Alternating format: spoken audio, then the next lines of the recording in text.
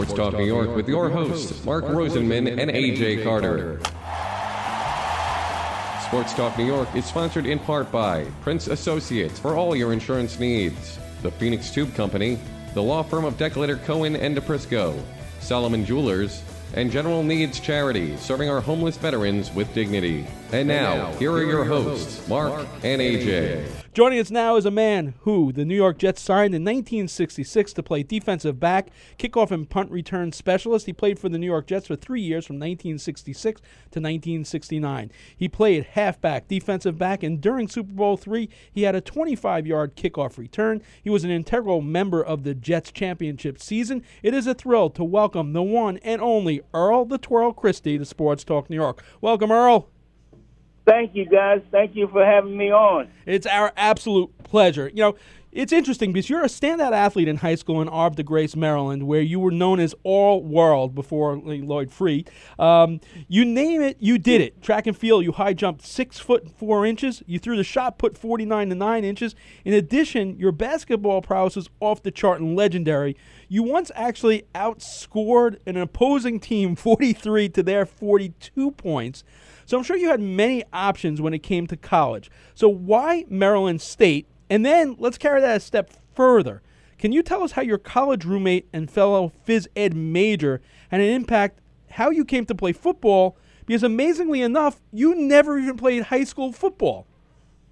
Yeah, well, you know, amazing. We didn't have the opportunity to play football, so I had to go to a small school back in the day. And like you said, we had those 3 different sports, but I was very privy to play basketball. In fact, even when that game that I scored 43, I missed 6 minutes of the third quarter because the coach took me out. And because of my cousin, Bernard Christie Jr., he said put him back in so he could break the record at that time was 35 points. And one of the reasons, and then when I went on to Maryland Eastern Shore, Maryland State at that time, my roommate was like a football player. In fact, he was the third-string quarterback on the team. And, you know, we had PE classes together, and he said, man, you got good speed and everything. And I said, really, you think I could play? He said, there's no question. And, you know, in the PE classes, you know, we're catching the ball in our hands and all that type of thing. And so I went over to the locker room, and Skip McCain, Hall of Fame coach in college, he said, what are you doing over here, young man? I said, I want to try out for football. And in the corner with some of these guys, we had some big guys like Art Shell and all them that were down at that time, man. We had some big guys. And, of course, you know, Sherman Plunkett went to the school, and he was before us. But anyhow, and he said, yeah. I mean, I couldn't even put on the uniform. I had to have help to put on shoulder pads because I didn't have no football uniform when I was a kid growing up. And it was just amazing. And I went out on the field, and they were calling plays, and I saw one guy get hit, and they said, roll him off the field. And I said, oh, man, I'm in trouble. Back in the day, we didn't have no cell phones. I couldn't even call home. But the first time they gave me the play, he said, son, I want you to run 241. I mean, I didn't know nothing about plays and all that and different holes. Can you imagine what I had to go through? Never played organized football. And so what happened, he gave me a play, 241 off tackle, and he said, son, run off the left hip or right hip, left hip of the person, of the big tackle and everything. I mean, it was something. And guess what? But I closed my eyes when he called and gave me the ball. They hit me. The coach said, if you'd have opened your eyes, you could have scored because I could have just cut back to the right. But that's how my football got started. I thought when they hit me, they were going to kill me. Absolutely amazing. Never playing high school football and then to make it to the NFL. So you mentioned the legendary coach, the late, great Vernon Skip McCain. What did you learn from him? Boy, I tell you, going to a small school, because, you know, like we had the PE class, and a lot of our coaches were teachers and coaches. And it wasn't just no coaching back in the day. They had classes. So we learned character. One of the most important things, respect one another. And you talking about team. I mean, boy, they utilized that TEAM. Together, everyone achieves more. And we were taught that. We were taught work ethic. Work hard while you're on the field. And most important, it's an honor and a privilege to play one of the greatest sports in America, one of the most popular sports, football.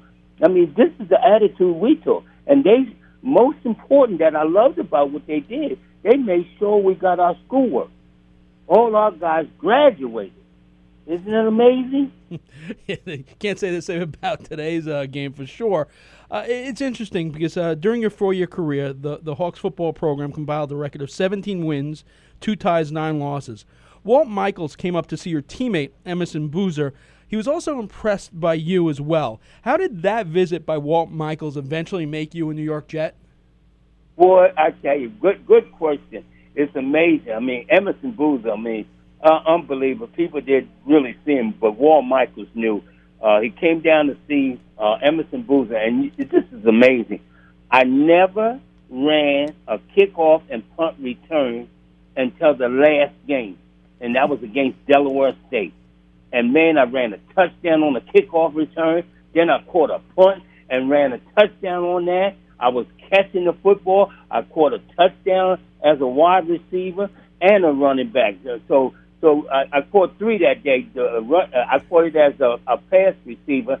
And Walt Michaels was talking to Boozer, and then he talked to his coach. He said, "Who's this Christie kid?" and everything. And I was the fastest guy on the team. I mean, I was just running past each other. You know, when you got speed and you don't have a good moves, you know, like Bob Hayes, fast speed. So I had great speed. I was just outrunning the secondary. I mean, unbelievable. We had a pass play called the cherry pass. And, man, I just go out and just lay out for the football. And Walt started talking. He said, "Hey," at that time he said, "NFL and American Football League." And he said, "Earl, you want to try out for the American Football League?" And, of course, I'm a hometown coach. They were going to give me a free agent tryout also.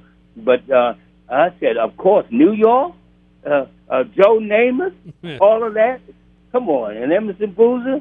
Yeah, I mean, it was just amazing. And I tell you, and going to New York and seeing the Empire State Building for the first time, can you imagine coming from a town that's 300 people and counting chickens, cows, and everything? And our school was so small, we only had 800 students. That was young ladies and gentlemen. So you signed by the Jets, and you're assigned to the New Jersey JC Jets. But on November 9th, you get called up to the Jets, a move that also has an impact on your college teammate Emerson Boozer. So can you tell us how your call-up changed the way Coach Eubank used Emerson? Yeah, well, you know, no question. Emerson Boozer, I mean, unfortunately, he got an injury. We were halfway in the season one time, and Emerson was just so excited for him bringing me up. But I can tell you the story. When Walt Michaels came down to see me play at the Jersey Jets, and I told him before the game, I said, I'm going to run a kickoff return back for a touchdown. And that night, I ran one back, and he brought me up the next day. And then, like with Emerson and myself, we were back on the kickoff return. That was something, and I remember some of the kids from our college said, "We don't care who grabs the football and everything." And we were back on kickoffs together, and Emerson and ourselves, we played in college together and in the pros. So it was a thrill. And like I said, he had 13 touchdowns, and, you know, we were a basic passing team with Joe Namath. And what happened, he blew his knee out. 13 touchdowns in half the season. He would have shattered that record. Absolutely. So the pinnacle of your Jets career obviously is a Super Bowl win. But before we get there, you have 2 iconic moments within a few weeks of each other, both against the Oakland Raiders. The first being in the infamous Heidi game. And for those in our audience a little too young to know about that game, the Jets scored a late touchdown to take a 32-29 lead over the Oakland Raiders with 1:05 left. NBC cut to a commercial, and then everywhere but the West Coast showed the movie Heidi, which was what they were supposed to, be covering, even though a decision was made to carry the game to conclusion. This decision could not be communicated, thus resulting in the movie starting on schedule. On the Raiders' second play from scrimmage on the next drive, Daryle Lamonica threw a 46-yard touchdown pass to Charlie Smith, giving the Raiders a 36-32 lead. On the ensuing kickoff, it's recorded that you fumbled at the 10-yard line, which the Raiders converted into another touchdown. However, you're here to set that record straight. Tell us what happened there. Thank you, Mark. No question about it. Here, now, just like you said, I mean, you broke it down. I tell you, You remember it better than me. I was thinking, you're fantastic. Okay, now all I have to do after Jim Hudson got thrown out of the game, that was our starting safety. That way, Mike DeMarla came in, and he was a rookie, and they went right at him with the running back, and they scored a touchdown, okay? But we're still in good shape. Right. So I'm getting ready, and when they kick off to me, all I had to do is really, beforehand, is just come up, and Joe's going to run the clock out. So I grab the football, and I'm running with the football, and all of a sudden, something hits the football, and it goes in the end zone, and the players on the other team, the Raiders, were only about 5 or 10 yards from me, and I'm saying, what went on? Mark Polinsky, it took me 20 years to forgive him, but I forgave him, but my own teammates. So Mark, let's put the record straight, just like you said. I never fumbled playing for the New York Jets in those 3 years that I was with them, okay? Now, now live and be well. 60 years from now, or 50 years from now, we're going to have Mark Sanchez on, and he's going to tell us the same story. He never fumbled. Oh, come on, man.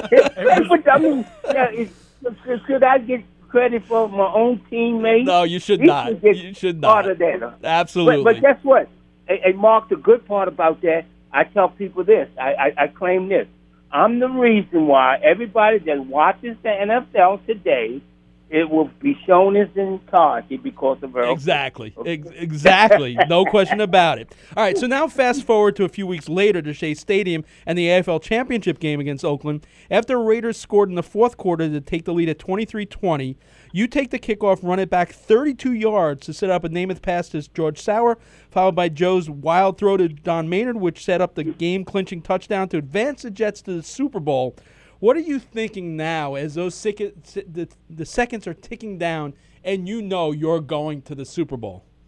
Man, good gracious. Can you believe? And not only knowing that you're going to the Super Bowl, you're playing against your hometown team where you grew up loving John Unitas, Lenny Moore, Gino Marchetti, Raymond Burr. Can you imagine? The great John Mackey and all this. Can you imagine? I said, now today they're going to have to watch the regular. I mean, you talking about George Sauer and myself, we made a pledge together. We said, Earl, when we win, see, Joe guaranteed a victory, but I'm going to tell you a little bit about that story, too. And Joe said, okay, he's going to guarantee the victory, but we were so excited. Me and George Sauer said, when we go to the Super Bowl, we're going to jump in the pool. That, of course, after the game, with all our clothes on. I don't know where we came up with that, but anyhow, you can just imagine. And then, of course, some guys back in the day, it was pretty good money. Some players on the team was counting, okay, $15,000 for that game. That's $5,000. You know, we got 3 minutes left to go to the Super Bowl and what have you. We were counting the money already, but it was just amazing. And you look at it realistically. We were just amazed that we beat our Oakland Raiders. That was a great football team, and Joe was so kind to me that time when I fumbled the ball. He said, "We'll get them when we come back." And man, that was one of the worst weathers that we ever played in. Freezing rain. Oh, it yeah. was tough. So we were fighting, going back and forth. Were you there? Or you're too young? No. Actually, I had Jet season tickets from the time I was 8. So, yeah, and that ground, that Shea Stadium ground is unforgiving when you get hit and you go down on that. So, here's the interesting thing. You mentioned Joe's prediction.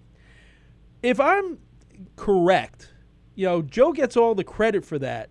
But your grandmother actually predicted it, I think, 4 days before Joe did. Is that correct? Man, how you know all of this? Man, you're awesome. No question. I mean, I'll bring you up to date. Now, can you imagine my grandmother raising me, okay? They don't know nothing about football. Probably didn't even watch the Colts. But they were watching us because NBC always played our games nationally. So they were watching. And these ladies in the church would come up when I came home off season. They would say, hey, listen, we don't know nothing about football, but we know your number is 45. I mean, you could have knocked me over with a feather. So anyhow, on a Monday, my family told me, and Joe guaranteed a victory on a Thursday. I had a praying grandmother, and she told everybody in the family that we're going to win. Of course, the rest of the family thought it was crazy because, nobody gave us a chance. It was like David and Goliath. And she's a very spiritual person, and she said we're going to win. Now, Joe guaranteed that we win, but see, she was a praying grandmother, so her guarantee was really going to come true, okay? It was amazing. It just blew me away. So Super Bowl Sunday arrives. The Jets win the toss, which means one thing. It means that the first person that's going to get their hands on the ball in the Super Bowl is you. How far in advance did you know that? And what are the thoughts that start creeping in your head as you realize that? Is it nervousness? Is it anticipation? Is it excitement? Is it dread? What was going through your head? Mark, you're just amazing, man. I love you, man. You know the game. Back in the day, we would flip the coin in the locker room. They probably do it sometimes now, and we just go out on the field afterwards. Can you imagine? We won the toss. I'm the leading kickoff and punt returner on the team. I'm going to catch the opening kickoff. Now, you wouldn't even be talking to me if I'd have fumbled in that game, okay? I mean, that's mighty coach team. Now, can you imagine doing the warm-up, the pressure's on me, and I'm going to catch the ball. I don't care if it goes to the to the end line, I'm coming out with that. Because I believe in my theory, every time I catch the kickoff, I'm going to at least make 20 yards or better. That was just in my mindset because I'm going to come out. I wasn't going to be going east and west. I'm going north and south. But I'm telling you, but the night before, just think about the night before, your whole family, your hometown team, the great John Unitas. Even Joe probably was going through some because he truly, John Unitas was his hero. And when we going in the game, but we felt confident. And just to go back a little bit, Pete Lambert, our tight end, while we watching game film, and he said, we better stop looking at this film before we get overconfident. The whole team felt that way. You look at that team, had 3 future Hall of Famers, Joe Namath, Don Maynard, and for me, maybe one of the most underrated Hall of Famers of all, the great Winston Hill, as well as Coach Eubank. What made that team so good, and how did that team defeat, as you mentioned, I mean, it was David versus Goliath at that time. There's no question about it. And you know what made it special? We loved one another. You talk about, we would go out to Bachelor 3, we'd go to different places together, hang out with the Yankees, the Mets, and everything. I'm telling you, you're talking about a city that loved one another, loved our teams together, and worked together. And after practice, a lot of people don't know, just like Peyton Manning and Tom Brady, and they brand their game after Joe Namath. We would work after practice on our own. Joe would work with Don Lane and George Stout. I would catch kickoffs and punt returns and stuff. And then even in practice. Now, practice was tougher than in the regular game. It was fun when we got in the game, going against each other, going against the Hall of Famers and all that. And I would catch a kickoff, Mark, and I would run from goal line to goal line. And we used to just go crazy about that because we visualized every time that we touched the ball, I wanted to run a touchdown. And the only longest one I just got was 87 yards, man. But I broke 2 tackles, Mark. Unbelievable. So let's put it in context. When you look at that championship ring, you think on the fact that you didn't start playing football until college. And here you are on the biggest stage, biggest team with Joe Willie Namath, and you look at that ring. What's the first thing that comes into your head when you look at that championship ring? Well, I tell you, I'm very strong because of my grandmother's spiritual faith base. I just thank God. I tell you, really, Mark, I've had an amazing life. I've had trials and tribulations, and we'll talk a little bit about that. But the bottom line, I just thank my family. I thank my friends because it's the journey is about people. And I'm just so grateful the life that I have lived and the life that I'm living right now. I'm so appreciative. And, like you as great sportscasters and great fans, back in the day, we loved our fans and everything. I'm telling you, the best fans in the world were Jet fans, and they still are great fans. But I mean, I'm just so thankful. I'm saying I can't believe it. I gotta pinch myself because I'm serious. Sometimes I almost forget that we were on the biggest stage and the greatest upset because the bottom line it merged the NFL.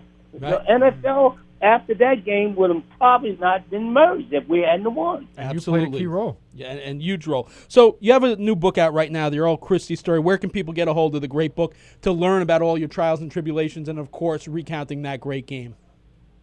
Well, you can go to EarlChristieStory.com. You can go to EarlChristieStory.com, and let's spell Christie. Now, we spell it right now. It's Christ with a Y. I tease the governor of New Jersey. He spells with an I-E. But you spell Christie. Let's not start talking politics here. We'll lose half our audience if we start talking politics. No. Christy. Exactly. All right, Earl, thanks so much for reliving some of those great Jet moments with you and us. We really appreciate it. And for the record, Earl Christie never fumbled in the Heidi game, okay? Let's get that straight.